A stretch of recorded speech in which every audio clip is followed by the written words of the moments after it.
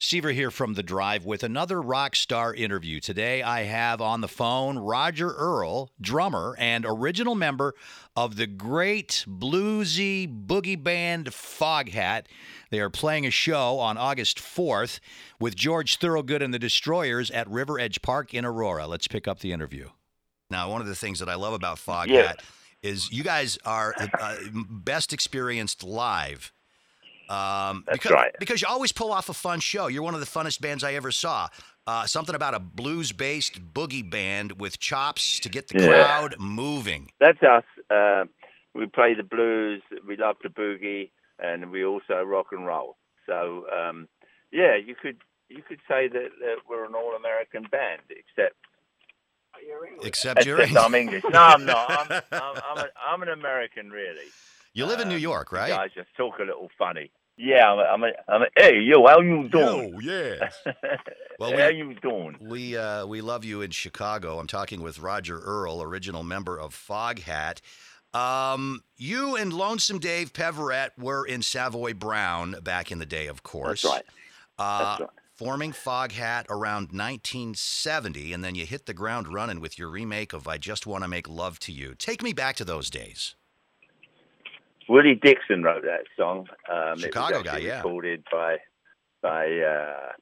Muddy Waters. In fact, I had the great pleasure of meeting Willie.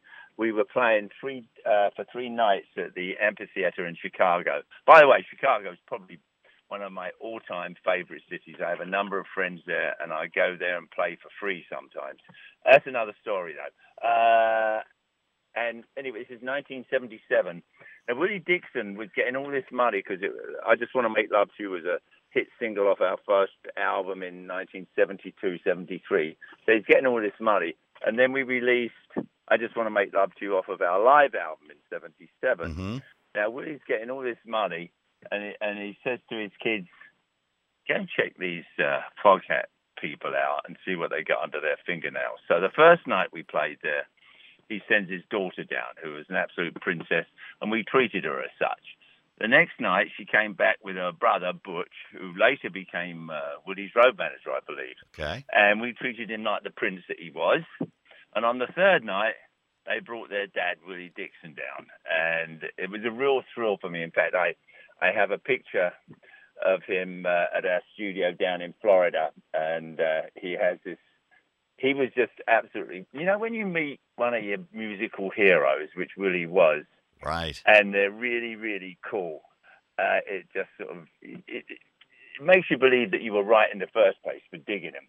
And anyway, Willie invited us over to his house. So about 6 months later, we came back to Chicago, went over to the South Side, and we hung out with Willie and his wife and his kids and a bunch of other luminaries.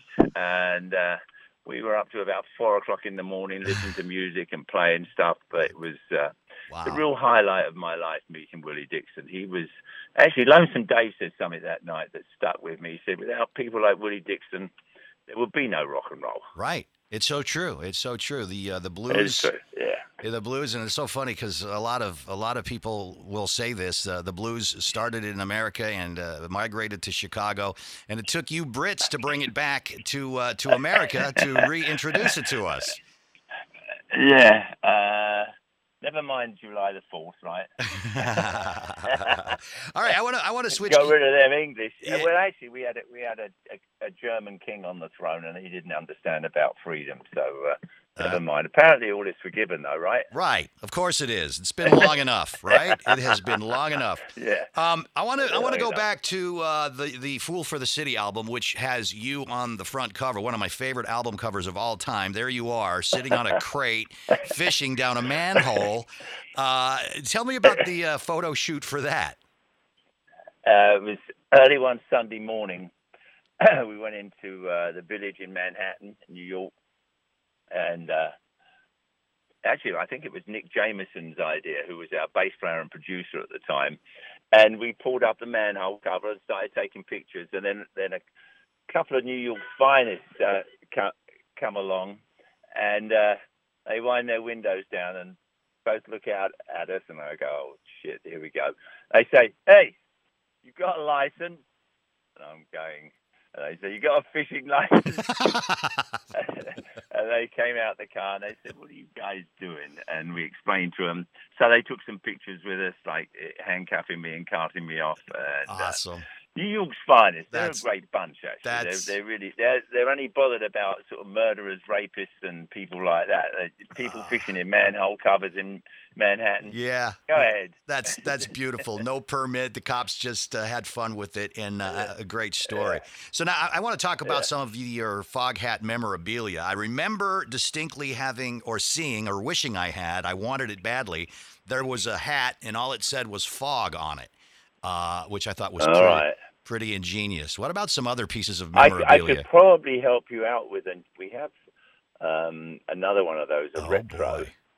This is Foghat's retro stuff. Yeah, we have huge amounts of stuff like that. I would now, love if you that. turn up to the show, I can probably get you one of those. I will look you up.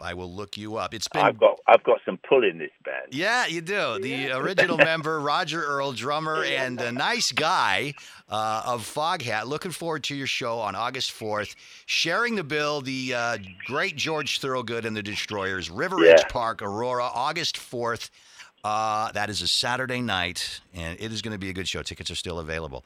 Yeah, we've done a number of shows with George, and what a fantastic band. I'm real good friends with his drummer, Jeff Simon. He sometimes gets up and plays with me on the end of Slow Ride.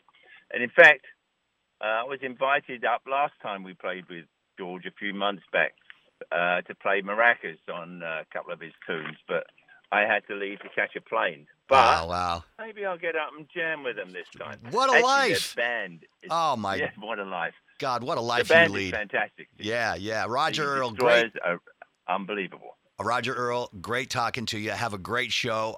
Looking forward to it on August 4th. Thanks for spending some time with me today. Steve Seaver here on The Drive. You're welcome. My pleasure, Steve. Thank you.